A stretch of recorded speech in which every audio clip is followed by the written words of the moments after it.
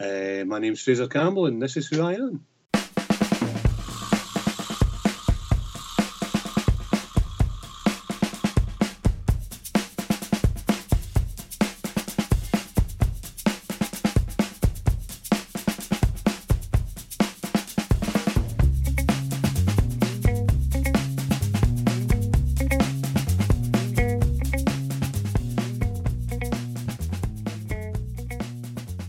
Good morning or evening, Fraser. Hello, how you doing, Jim? I'm very good, thank you. Thank you for agreeing to do this. No problem, mate, no problem. So, you are... Did you say you're in Falkirk? Yes, I live in falkirk in Scotland, yeah. Uh-huh. And is that where you grew up? No, I grew up in... I was born in Lanarkshire and lived briefly in Glasgow as a child, but grew up in Ayrshire, in Darvel. Which is a wee town in the Irvine Valley, which is quite the biggest or the nearest decent-sized town is Kilmarnock. Mm-hmm. So that's where I grew up. Quite a small, semi-rural place. Quite a lot of farms round about. So it was quite, if you like being outdoors and doing outdoorsy stuff, it's quite an idyllic place.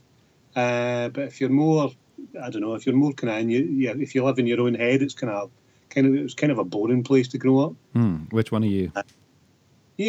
Probably a mixture, I guess. But I think as I got older, probably more the latter. I think there's these kind of towns. There are people who stay there all their lives. And they really love the fact that everybody knows who they are, and everybody knows each other's business, and they find that really comforting, and that's their the sort of basis of what they consider to be community. Whereas other folk, I think, find that absolutely abhorrent, and need to get out as soon as they can. So that I think as I got older, that became me. It's not somewhere I go back to very often, to be honest.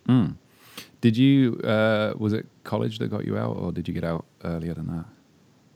Yeah, it was college. I went to college in Kilmarnock, funnily enough, where I met my friend and collaborator Ian Laurie in the early 90s, and I went from there. I went to Caledonian University in Glasgow. And my wife and I moved to Glasgow as a result of that. What did you study? The most important discipline of all, communications and mass media. Yeah, it's utterly useless. It's not in many ways. But yeah, I mean, I think it's probably considered or joked about as one of the most useless disciplines out there. But yeah, I enjoyed it. I thought it was. I had a great time when I was there. Learned a lot. That said, my knowledge of Lacan doesn't figure much in my daily life, and Bath and people like that. It's not something I frequently go back to. But yeah, no, it was good. I enjoyed it. I made a lot of good friends there. Learned a lot about myself there. Gained a lot of confidence from achieving things there. So yeah, it was a really good experience. Did you go there because you had a plan to use that degree to do something beyond that, or did you go to college to go? No, I went there because I had no plan. Right. It was just a means of escape. It was generally, I mean, I grew up in the late 80s and early 90s, where jobs weren't particularly plentiful here, and particularly when I was a teenager just going into the job market, there was like 20% unemployment in Kilmarnock, which is an official figure, is obviously very high. Yeah. And factories were closing down, and obviously it was just during that period where I guess Britain was going from a place, turning from a place that made stuff into a place that, provided third-party services. Yeah. which it mostly does now. And that's kind of turning around and dying and becoming something else again. Yeah. So yeah, there was a lot of where I lived, Kilmarnock and the Irvine Valley. there were lace mills in Darvel, and because the humidity and the weather in Darvel was particularly conducive to making lace and muslin and things like that. So there were textile factories there, but they gradually all closed down. I think there are some concerns still going, but they used to employ like the whole town, and by the time I was a teenager, they employed a fraction of that. And it was the same in Kilmarnock. Kilmarnock was a big textiles place, and had a number of factories and dyers and various other sort of associated places, but that all sort of went. So it was kind of it was kind of like I guess university was kind of like an escape pod, really. I was like, I've got to go and do. I don't know what I want to do, but I want to. I don't want to sit on the dole, or and it just seemed like, well, getting an education in something seemed like a thing to do, and B, giving myself a wee bit more of a prospect out there. Were there what are they called, like the societies that they have at your college? Were you able to do other stuff that wasn't connected to the course that got you into different groups? And not really. I mean, not really. I'm sure there were those things, and I think at one point I was in I don't know if you remember this old video game called Sensible Soccer.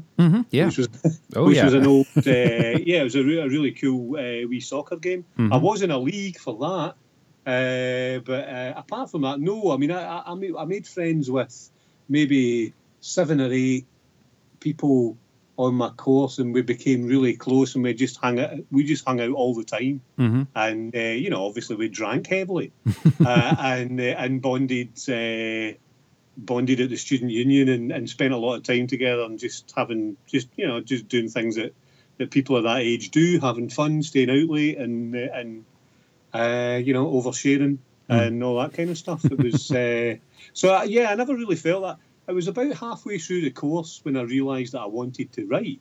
Because obviously you have to start thinking about what am I going to do next. And people from my course, for example, are now fairly prominent in advertising, public relations, television production. But and a lot of that stuff is creative, but it's there's a lot of admin and management in there as well. So I had this idea that I would become a writer, and then I wouldn't have to do all that, which is idiotic, because obviously if you're a freelance writer, admin and managing yourself and your marketing yourself is almost more than half the job. But I didn't realise that at the time, and I started writing a novel when I was at university, which was terrible and never got published. But that's what sort of started me on that road. I declared to my friends that that's what I was going to do, so that was where that decision was made. How did the comics come into it? How did you make the choice to start writing comics? Oh, comics. Well, I mean, I've always been into comics since I was a wee boy. And this is something that Ian and I have talked about quite a lot lately, because we've been doing promo for our Kickstarter that just finished a few weeks ago. So we've been talking to anybody who'll listen about that. And we both, Ian and I both grew up in Ayrshire, in different towns. So we've kind of like had parallel lives, really, in a lot of ways. We'd have had a lot of the same experiences, and a lot of the same influences, and a lot of the same experiences in terms of like exposure to things like comics. When I was wee, there weren't any specialist comic book shops. We had a post office and a grocer's that sometimes got American comics, but we usually got like British reprints. Like Rampage and Hulk, and I can't remember the one that had the Fantastic Four, but there was one called The Titans, which was like a landscape comic where they'd half the pages to bulk out so they could use the pages for longer and stuff like that. Not that we knew anything about that at the time. It was just good to get comics. Yeah. And obviously there was loads of British comics around as well. The Beano, Wizard and Chips, and as I got older, obviously stuff like Warlord, Roy the Rovers, Battle Action, and Victor. Just anything at all. I basically got. I would read anything I could get my hands on. Mm-hmm. There was a time when my mum was friendly with this lady who had a couple of older sons, and one of them moved out to university. So I got all of his Hotspurs, which was a pile that was almost as tall as I was. And I can remember I would sit them I sat them at the edge of my bed, and I just read one and then put that in the pile next to the big column, and then I would just read them one after the other for as long as I was allowed, and then once I got to the end of that, I would just start again. Mm-hmm. So I read comics voraciously until I was maybe about 11 or 12, Mm-hmm. and then I got interested in rock music and started noticing girls and stuff like that. So I kind of fell away for a few years, and then in my teens, I sort of got back into them. There was an article in Kerrang magazine, the heavy metal magazine, by a journalist called Dave Dixon, who'd been talking about the revival of American comics with Frank Miller and Alan Moore and the British Invasion and stuff like that. And I read that. It was just a 2 or 3 page article, but for some reason it just it just really fired me up. So I went. I found out there was this place in Glasgow that had just opened at that time called Forbidden Planet, and I went up there and just spent every penny I had buying all the comics I'd seen in this magazine, and that's been me ever since, really. Which ones were you? So that was I guess the late 80s. Yeah. So there was maybe a hiatus of 3 or 4 years in between reading comics as a kid and comics just kind of appearing in the house, and then actually going out and building your own. Your own reading list and your own collections, kind of thing. Mm-hmm. Were you reading other things as well, or did comics kind of dominate the landscape? Yeah, I think once I got into comics, they did dominate. I mean, I do read other things. Sometimes I lament how few books I read, but I'm trying to fix that this year. I think I maybe only read maybe 3 or 4 books, and I very rarely. It's terrible to admit. I very rarely read novels. Which is terrible to admit, or more to the point, I very rarely finish novels. I'll start them, but honestly, if something's not blown me away, and this is, I've got this rule with comics, TV or whatever. If something's not blowing me away, I'll just stop watching it because life is short. But I'm reading a couple of things just now. I'm reading The Left Hand of Darkness just now. By Ursula K. Le Guin, and I'm also reading Annihilation. Yeah, Vandermeer, because I really enjoyed that movie, and it sounds very. I didn't know of the book beforehand, but I really enjoyed that film, so I thought I'd give the book a bash. So I'm trying to, and I'm finding both of those quite entertaining. So yeah, I mean, I read a lot of books more when I was at college, because I think I'm quite easily led. I'm quite easily influenced. So if my peer group are telling me something's great, I'll try. So I guess back then, most of the people that I was hanging around with weren't comic readers, so they would read novels and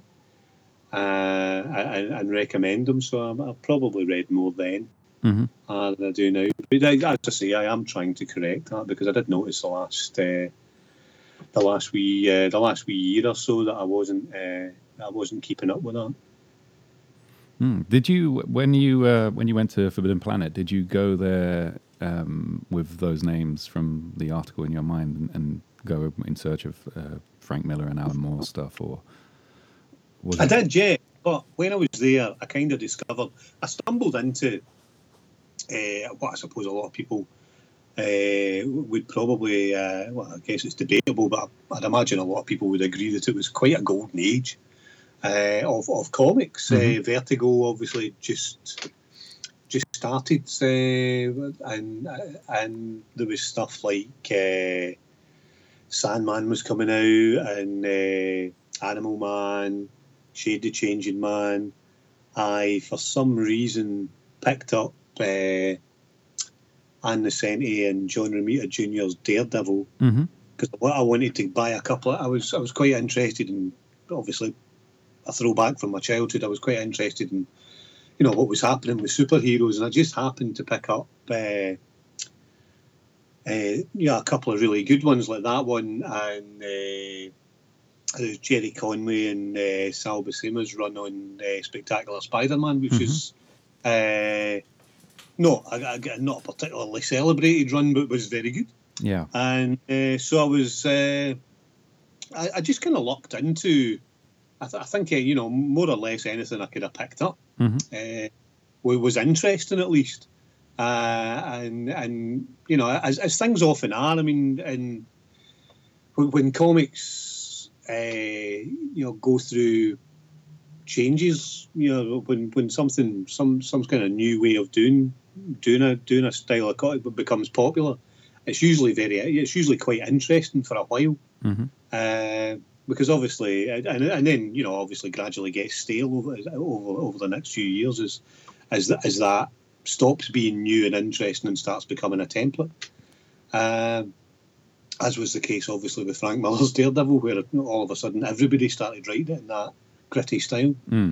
But yeah, I think, as I say, I managed to find a few other things that were really interesting. For example, Love and Rockets, which was mentioned in that article, but again, wasn't really, that was the kind of eye-opener for me, that I didn't know that people did these kinds of comics, did like sort of, just character-driven dramas or autobiographical comics, other stuff that Fantagraphics was publishing at the time. And that, to be honest, after I'd been reading comics for a couple of years in the early 90s, when the sort of slice of life comic exploded, that I got very into that as well. Stuff like Seth and Chester Brown and Joe Matt and people like that, and Peter Baggs' Hate, which I think probably still is my favourite comic ever. And obviously the other big one would be 8 Ball by Daniel Clowes. Yeah. Which was again it was one of the ones where Ian and I overlapped, because he really enjoyed how abstract and odd that was. So it seemed to me, I mean, that kind, when I first went up to buy these comics, I just wanted to see what was going on and read these books that had been, kind of well described in the article I'd read. But what I discovered was there was a sort of a literary world within comics that was, that had as many avenues to go down as any other kind of medium. And as I say, after a while, I started to realise, from a creative perspective, that I had a lot of potential, and that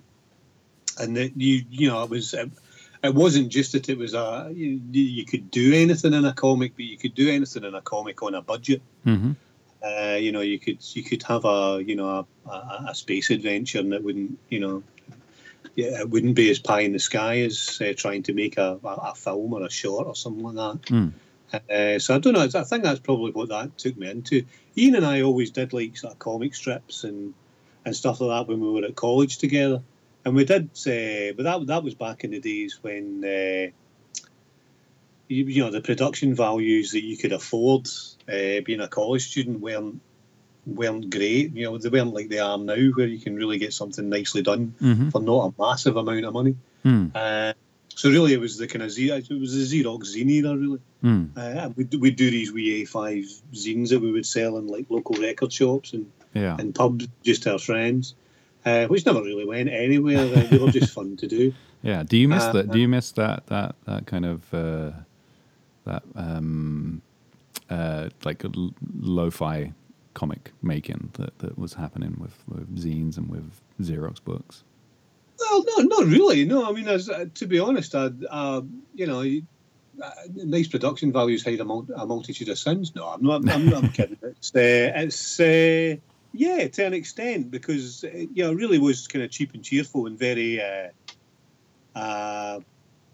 was kind of fun trying to find you'd go into copy stores and there would be like people behind the counter who were obviously used to just dealing with businesses and doing flyers and stuff or banners or whatever it was they were used to doing, and there'd always be like one younger person in the store who was looking, oh yeah, I kind of get what you're trying to do. When you'd sort of hand plated up a comic on like A4 sheets or whatever however it was you did it. So yeah, that was fun, and after. Even when I was, I think it was after I finished university, I started doing a kind of satirical magazine, again with Ian and a few other friends and stuff like that. And it was really a kind of fake newspaper. Yeah. And then and then I found out about the Onion and stopped doing that because it just seemed pointless because the Onion was so much better. So I kind of stopped that, but that was fun to do for a few years, and again that got a bit of traction in Glasgow. But yeah, I really enjoyed. Yeah, I did enjoy doing all that. But to be honest, what I enjoy now, making comics, I think you can still be, as involved. And one of the great things about doing your own comics is that you are kind of calling the shots. You're deciding what something looks like and how it's communicated, and you have complete control over that, more or less, as long as you make sure that the other people that you have on your team are people that you trust and people whose talent you trust and respect. Then you still have all that. That independence is there.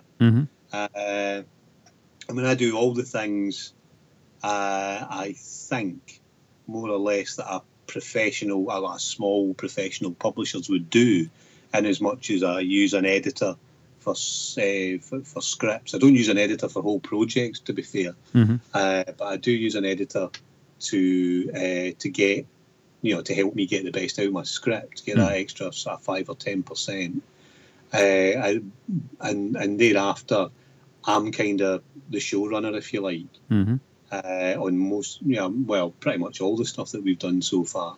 Obviously, that's not to suggest that I do most of the work. Obviously, I think everybody in comics has probably agreed that the lion's share of the work is done by the artists who have to sit and draw all the nonsense that you've come up with. But, but I'm the one who will try and send out the group tweets, try and make sure everybody's on the same page with things, set schedules, sort out promotion.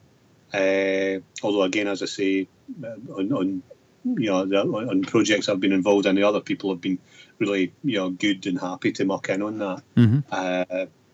But yeah, no. So I think I don't know. I mean, I'm kind of drilling into your question a wee bit and kind of second guessing what you're asking. But for me, the way that you can make comics now with the higher production values doesn't really detract from the fact that you're still making something yourself. And there's a nice, cheap and cheerful, punky aspect, I suppose, to doing an A5 zine that hardly anybody will see. But and it doesn't look very nice and is actually a struggle to read.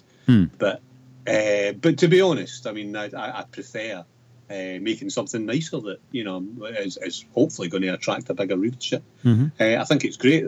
That was it was Thought Bubble, and with the first Thought Bubble I went to in 2011 that really opened my eyes on that. Because people had mentioned, Ian and I had done a few things online. A few sort of online comics on Blogspot and stuff like that. But I'd never really thought of actually making a comic until I went to Thought Bubble and I saw what people were actually producing on their own. And I realised, the production values are more or less the same as a as a professional comic book company. Yeah. So there's really the only difference is, how good you are. Yeah. And obviously the other key difference is you are one of, nobody knows who you are. Basically, you're one of thousands of people who are making comics who are all, screaming into the void in terms of promoting their stuff.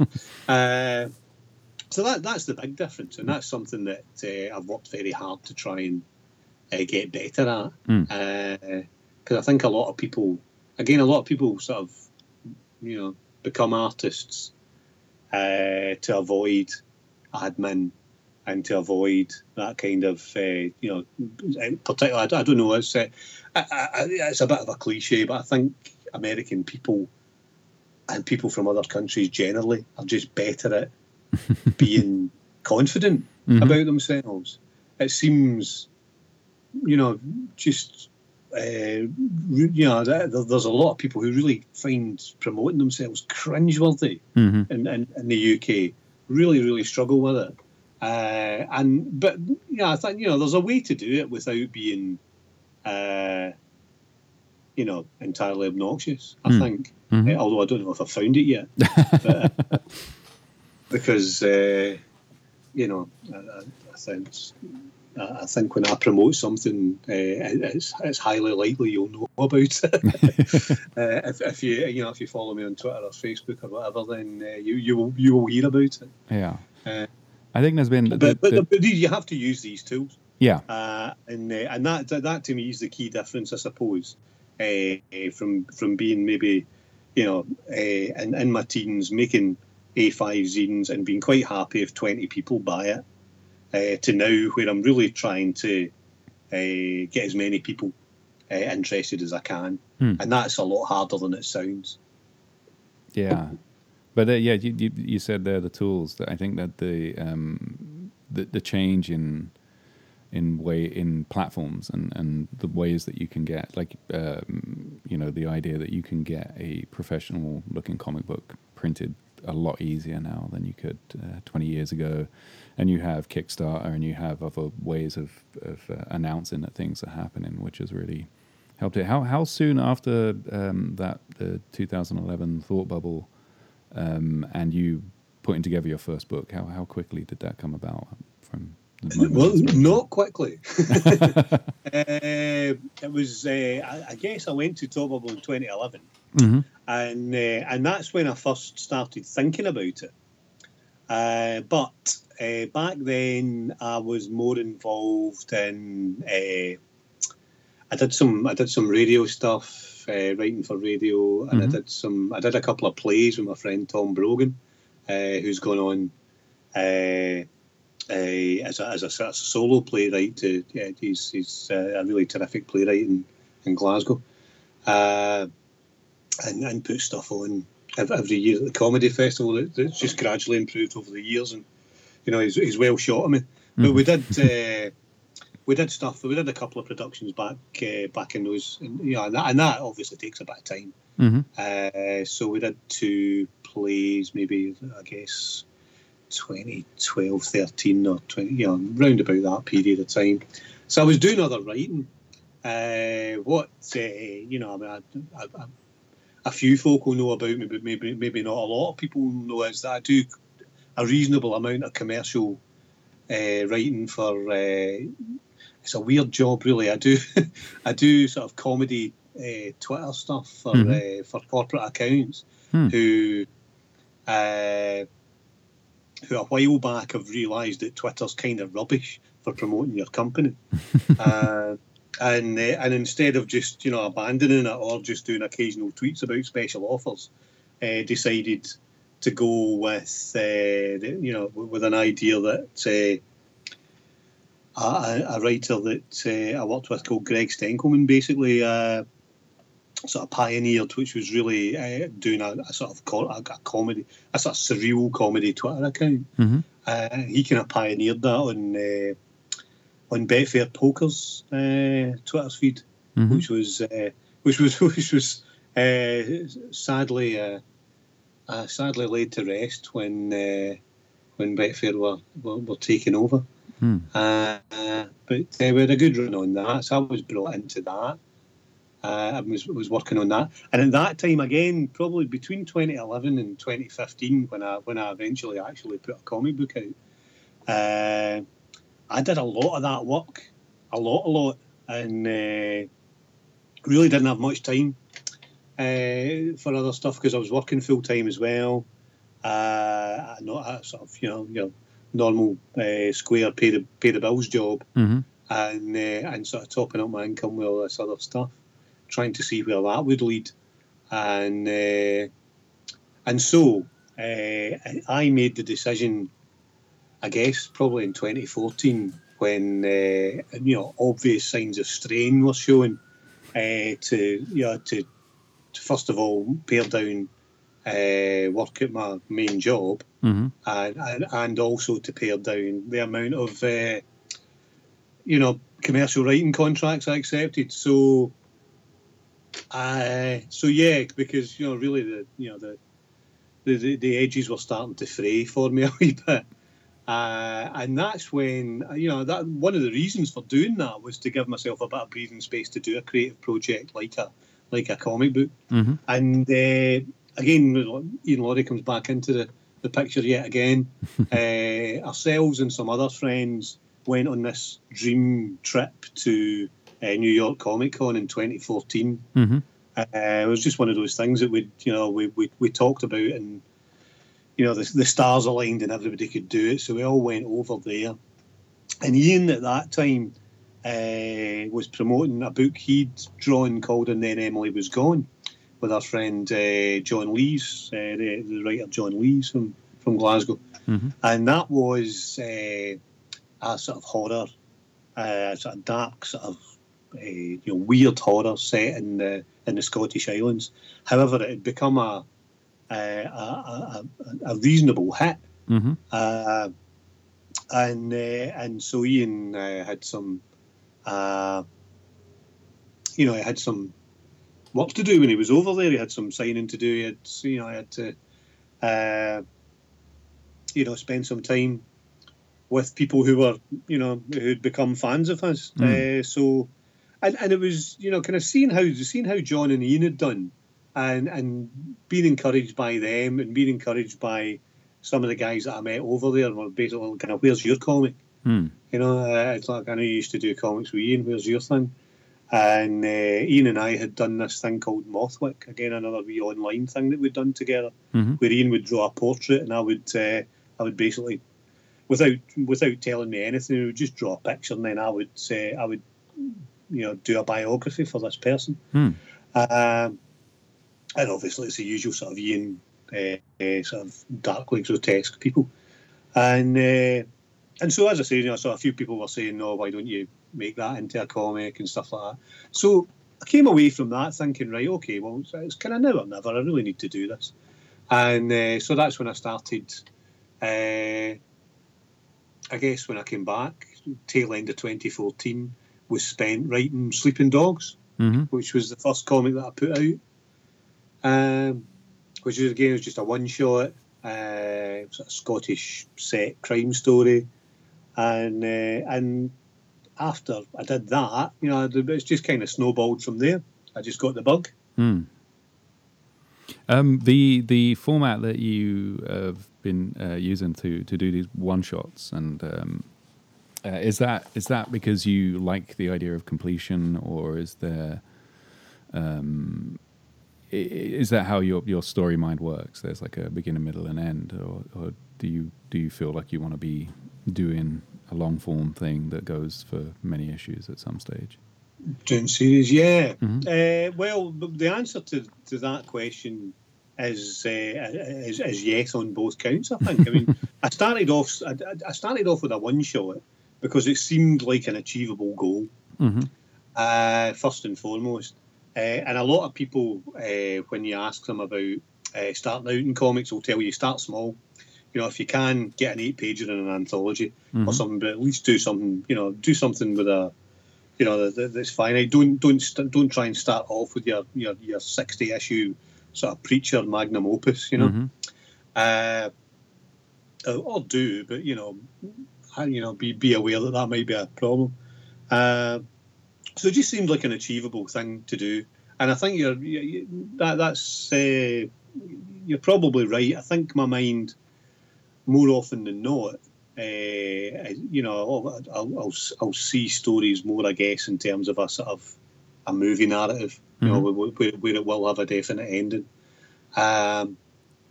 And so it seemed quite natural to do it that way. Plus, there's a lot of practical reasons. For example, and again, just talking to people, it became obvious that there were practical reasons because, again, I'm starting off from a position where absolutely nobody knows who I am. Mm-hmm. John Lees had very graciously allowed me to share table space with him at Thought Bubble, so that gave me a target to have a book ready for. And I liked the idea of having something that was a calling card, that basically showed people, here, I can make a comic, I can make a good comic, and they could take it away, and they wouldn't have to try and find me next year or track me down online, and there wouldn't, it wouldn't be demanding a lot of effort from people. So, just trying to take away these barriers from people trying it out. So yeah, it's that was one of the reasons. But obviously, as I've got more into it, I mean, Alex Automatic originally was supposed to be a one shot, but James and I enjoyed working together, and by the time we'd finished Alex Automatic, we had loads more ideas. So that will now be, I think, at least 8 issues. Although I do have an end in mind. But as I say, I think it'll. We've got tons of. I've just sent poor James today a 8 or 9 page outline for just sort of describing in broad strokes how I see things going for the next few issues. Which obviously as we alluded to earlier, he's saddled with having to draw. But yeah, so I'm thinking more along those lines now, and I think again as you get more.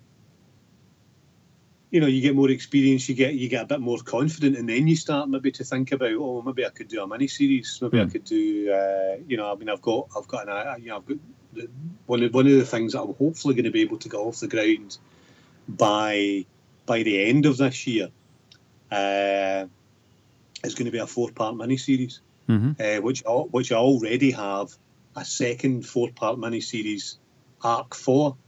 But again, these things all depend on whether or not anybody buys them or is interested in them, and that's when the logistics of doing Kickstarters for ongoing series and stuff like that, which isn't easy, and was another reason why I was leaning towards one shots, and because obviously with an ongoing series, you're always going to get a bit of reader drop off. And then you have to start asking yourself questions about, right, well, when should I try and trade it? When should I try and trade it? And all that kind of stuff. And it starts getting into all that kind of admin management stuff that we were talking about earlier, which I know you'll have experienced as well with the comics you do. Yeah.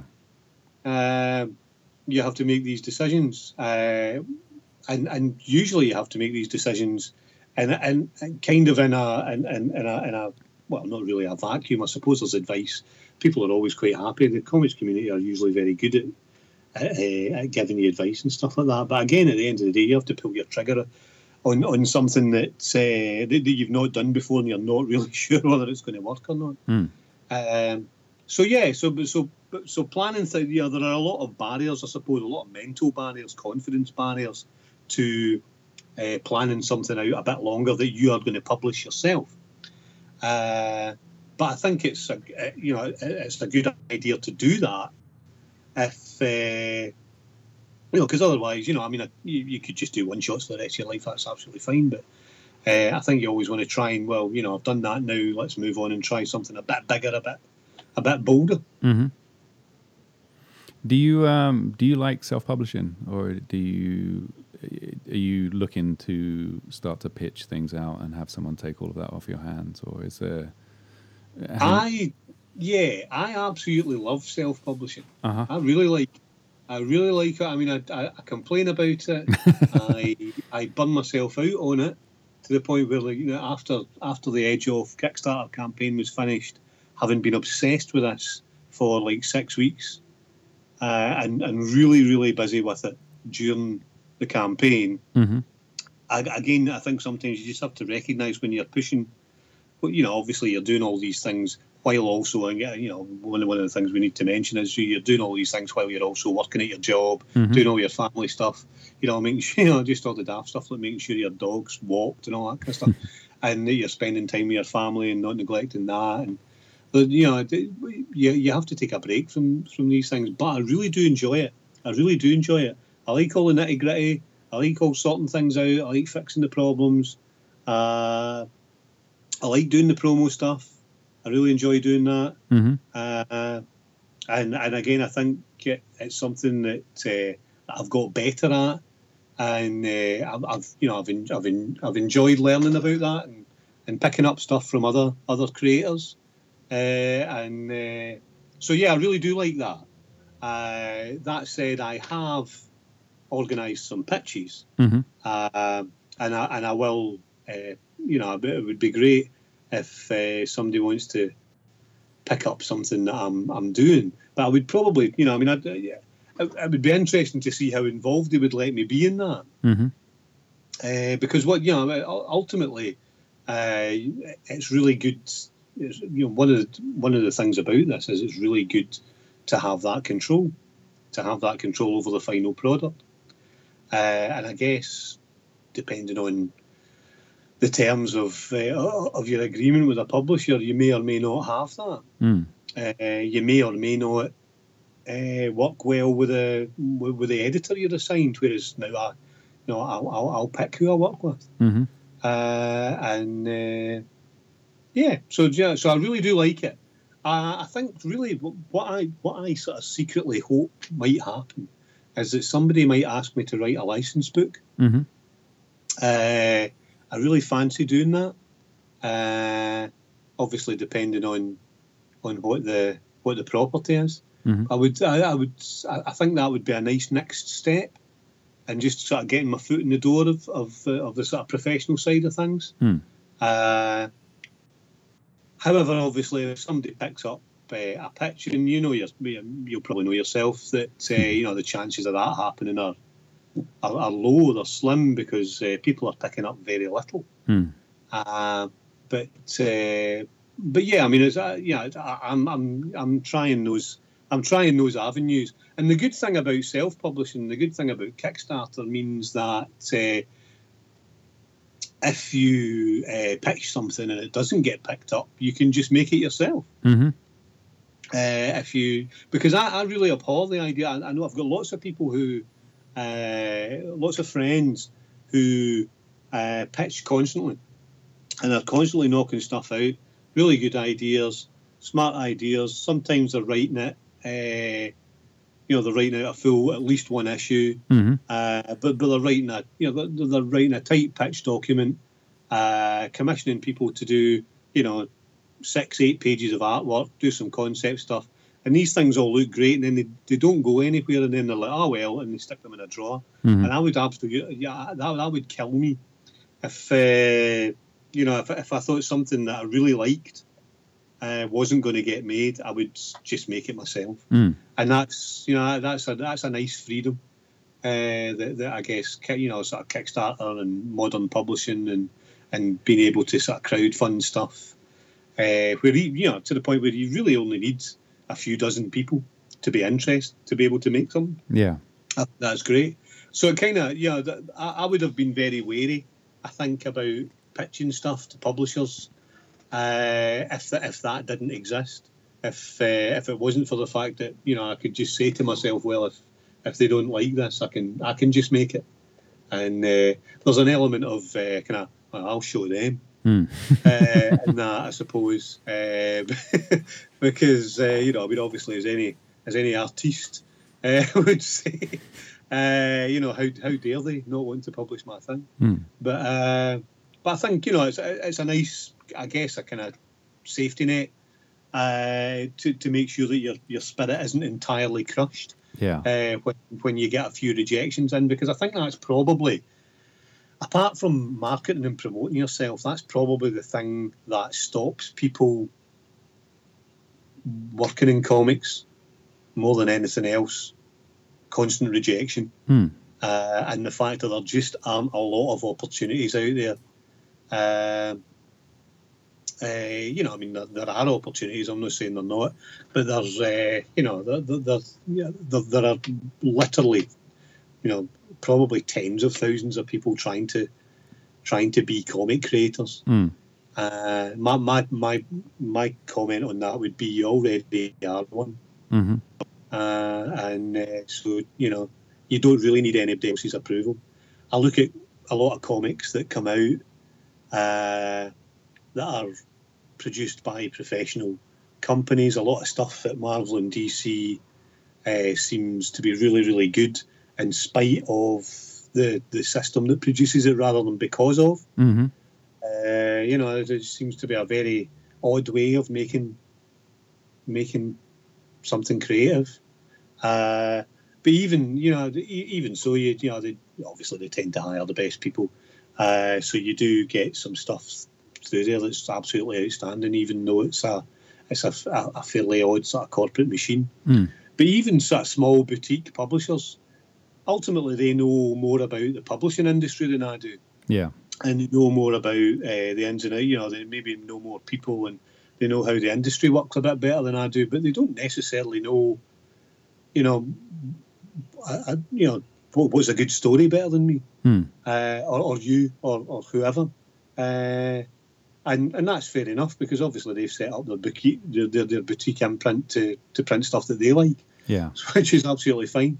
But I think that really damages a lot of people when when they don't get, they maybe pitch stuff to publishers that they really like, and they find that it doesn't fit with what they're wanting to do, or for whatever reason. Rejection's tough to take, particularly with something that you're fond of, and as I say, I think being able to make comics yourself and self-publishing, if you are good and confident the work you're producing is as good as it can be, then you've got nothing to be embarrassed about in terms of just getting that out there, and as I say, aiming for being as good as whatever else is out. You mentioned the working a day job and fitting in, creating around that. What is your? Do you write every day, or do you have a set time, a schedule that you settle down to write at, or is it more fluid and dependent? Yeah, it's a bit. I'm afraid I know a lot of people who probably are an awful lot more disciplined than me. I will certainly do something to do with a creative project on a day, every day. Whether or not that's writing, it depends on how much time I have. As I say, I work for the court service in Scotland. I'm a civil servant, basically. So I work there 4 days a week, and I have a Wednesday off, which I use to do the commercial writing work that I still do, and more or less, if I have any other time, anything creative that I'm working on at that time.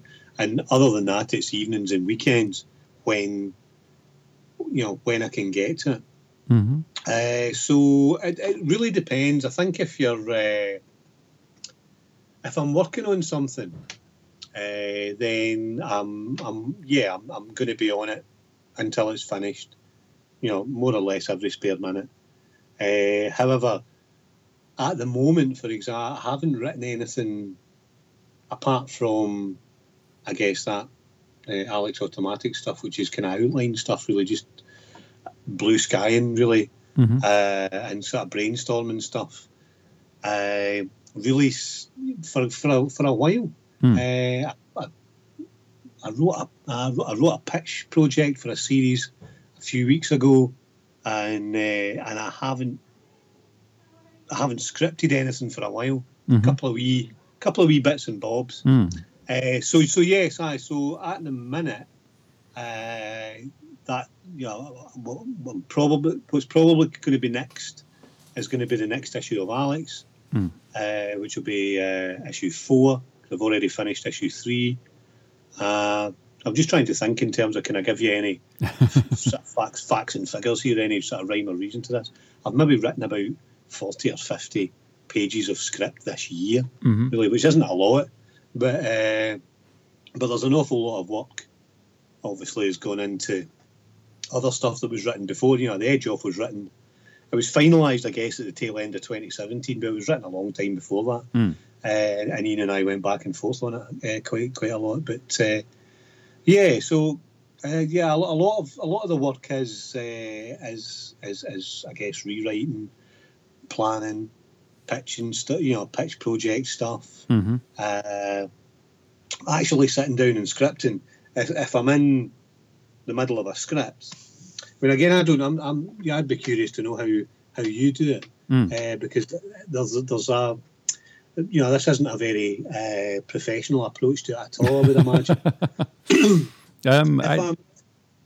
If I've got an idea that I'm going to write, I will need an outline page where I've more or less worked out everything that's going to happen, if not necessarily in terms of scenes, then certainly chunks of scenes, so that I can see 4 or 5 page sequences that are going to knit together to make a comic. And then when I see that and I have that, and that, that's easier said than done. It's kind of like boiling something down to an essence.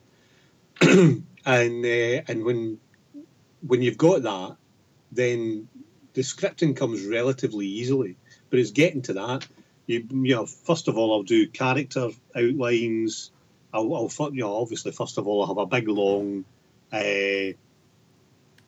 outline that is terrible, and 90% of it ends up getting shut out, and you gradually distill it down to that. So that can take a couple of weeks in and of itself, and that's just, you'll know yourself. You can sit and stare at a page or stare at your computer for ages when you've got time to do it, and the actual ideas you end up using are when you're out walking the dog or trying to get to sleep at night. And the actual agony of oh God, I'm terrible, I can't think of any ideas. That's because you're trying to force your brain to come up with ideas. You can't.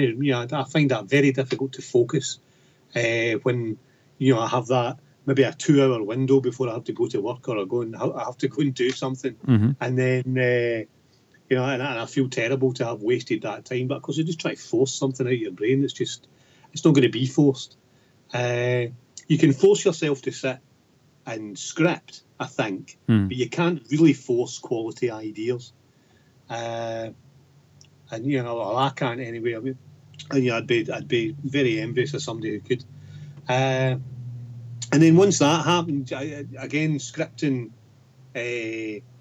you try and get to the point where when you're scripting, you're not running into things like, oh my God, so how does it get from here to here? Oh no, I've completely missed that out. And so by the time you're scripting, you're hopefully past all that. But while you're scripting, you will always come up against a problem like that you've not considered. So usually scripting can take a week, 2 weeks, depending on how much time I've got, depending on how many, how well I've done my homework, I suppose. And I don't know. What about yourself? I tend to. I mean, I've had a big break from writing recently. Just in the mechanics of it hasn't been as easy as it used to be. But my approach has always been that I think about it a lot for a long time and kind of map it out in my head. And when I get to a stage where I have an idea of how the story's going to go, and I get a strong visual element that comes to me very clearly, then I know that I'm kind of ready to go with that. And then I will sometimes I'll sit down and I'll do very rough notes or very quick thumbnails just to make sure that the pages are working, that I've got the right flow or the right panel amount in each page. And then it's just sitting down to write it. And I normally write a full script, but I was speaking to a couple of people. I spoke to a writer called Jeremy Holt yesterday, and he was saying that one of his approaches is to do the dialogue last, to do a script without dialogue, and I'm kind of interested in trying out. I know it's not quite the Marvel method. There's a little more like art direction in there, I guess, for the artist. But I'm curious because there has been times where I've and this again touches on that whole idea of like doing the administrative side of creating, where you finish the script, you give it over to an artist, and the artist starts work on it, and you're so glad that art pages are coming back to you, that the editor side of your brain just goes, yeah, whatever, I'm not paying attention. And you know, I finished a book recently, and it was only when I had the printed copies in my hand and I was looking, I was like, that character and that character have switched places. They're completely, the looks of them have completely switched in the last issue, and it's quite distinct looks for both of them. And you know, I could have, if I had paid attention when the first page of art had come in for the last issue, I could have gone, oh, hang on, that's that character. But I didn't. Yeah. So 32 pages later, I was like, oh, okay, well, if anyone asks, I'll explain it later. I'll do like the old Marvel no prize. You come up with a reason for that now, yeah? yeah. We'll let them figure it out. And No, it's interesting because, I mean, again, I think a lot of the times the way you work depends on who you're working with. Mm-hmm, yeah. Because I script very much like, you know, just like the traditional scripting method for James. Mm-hmm. James and I tend to sort of talk about stuff before we start it. Right. James is really good at coming up with ideas for, as you know, with Alex Automatic, it's about a character who spends a lot of time in a kind of, you know, this sort of fantastical delusion that he's a cyborg super spy. Mm-hmm. So he's really good at coming up with these kind of scenarios. Whereas I'm probably, certainly more recently, have been thinking more about the long game in terms of the actual plot of the story. Mm-hmm. So he's really good at coming up with stuff like that, coming up with like villains, and just, you know, weird villains and characters, and just adding in wee bits of colour and detail. Mm-hmm. Whereas and with that, I will write out a full script.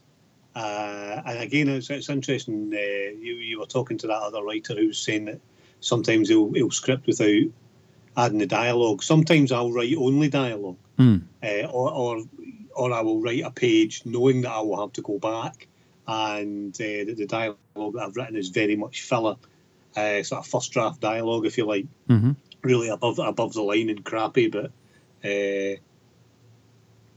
generally speaking, if you've done for me anyway, if I've done my homework on the characters and I know who the characters are and how they speak and how, you know, just how they are in mm-hmm. my head, usually the dialogue doesn't, you know, it comes reasonably easily. But some days not. So I'll do what the other chap was done, and just write out the action and you know, wait till I'm feeling a bit sharper and do the and, you know, obviously this is all the stuff that James never sees, because this is kind of how the sausage is made stuff. If he saw how ramshackle and terrible some of the early drafts are, he probably wouldn't work with me. And then after I finish a draft, I'll give it to the editor, who will then come back and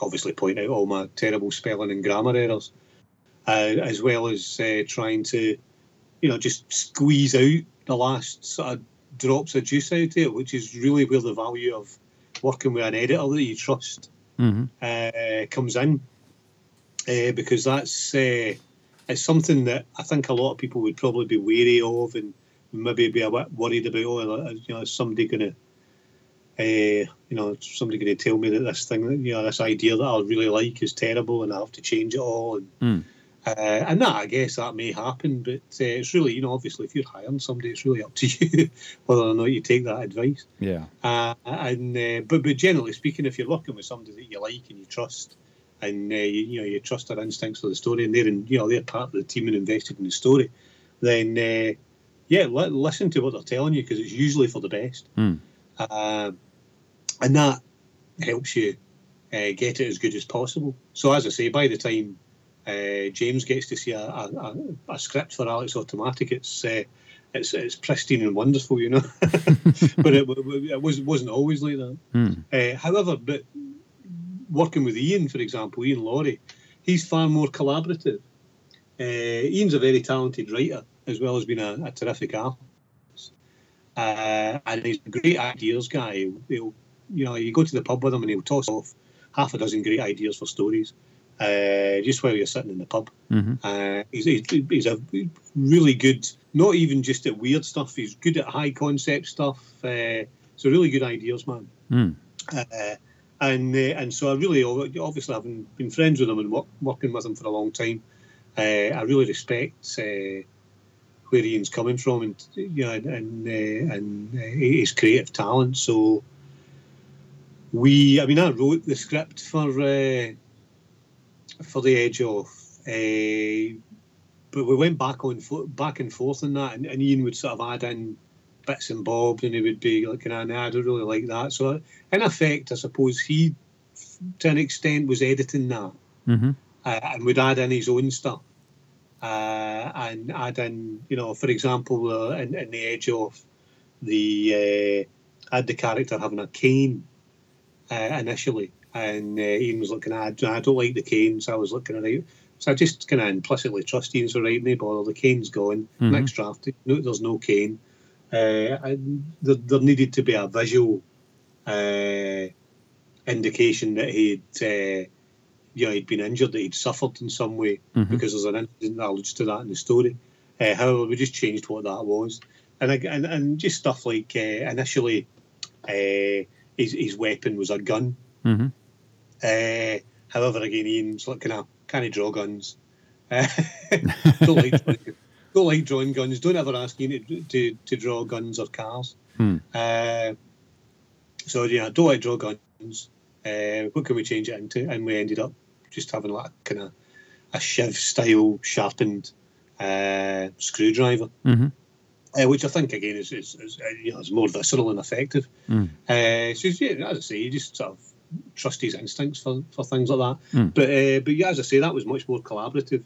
And we really, the script only worked well, and we felt it was reflective of both of us, and would be something that represented us both after we'd had a couple of Skype chats about it. I went back and forth on that, because even over a Skype video chat, you can he was able to draw. Well, here's how I see this, but it's a lot easier than trying to discuss something over the phone or by email. Yeah.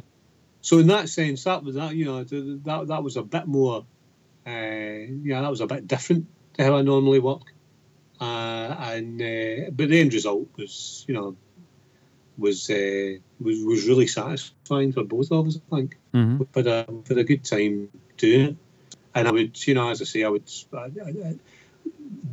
what it's given me is obviously an experience of a different way of working. So that's been a useful thing for me as well. Yeah.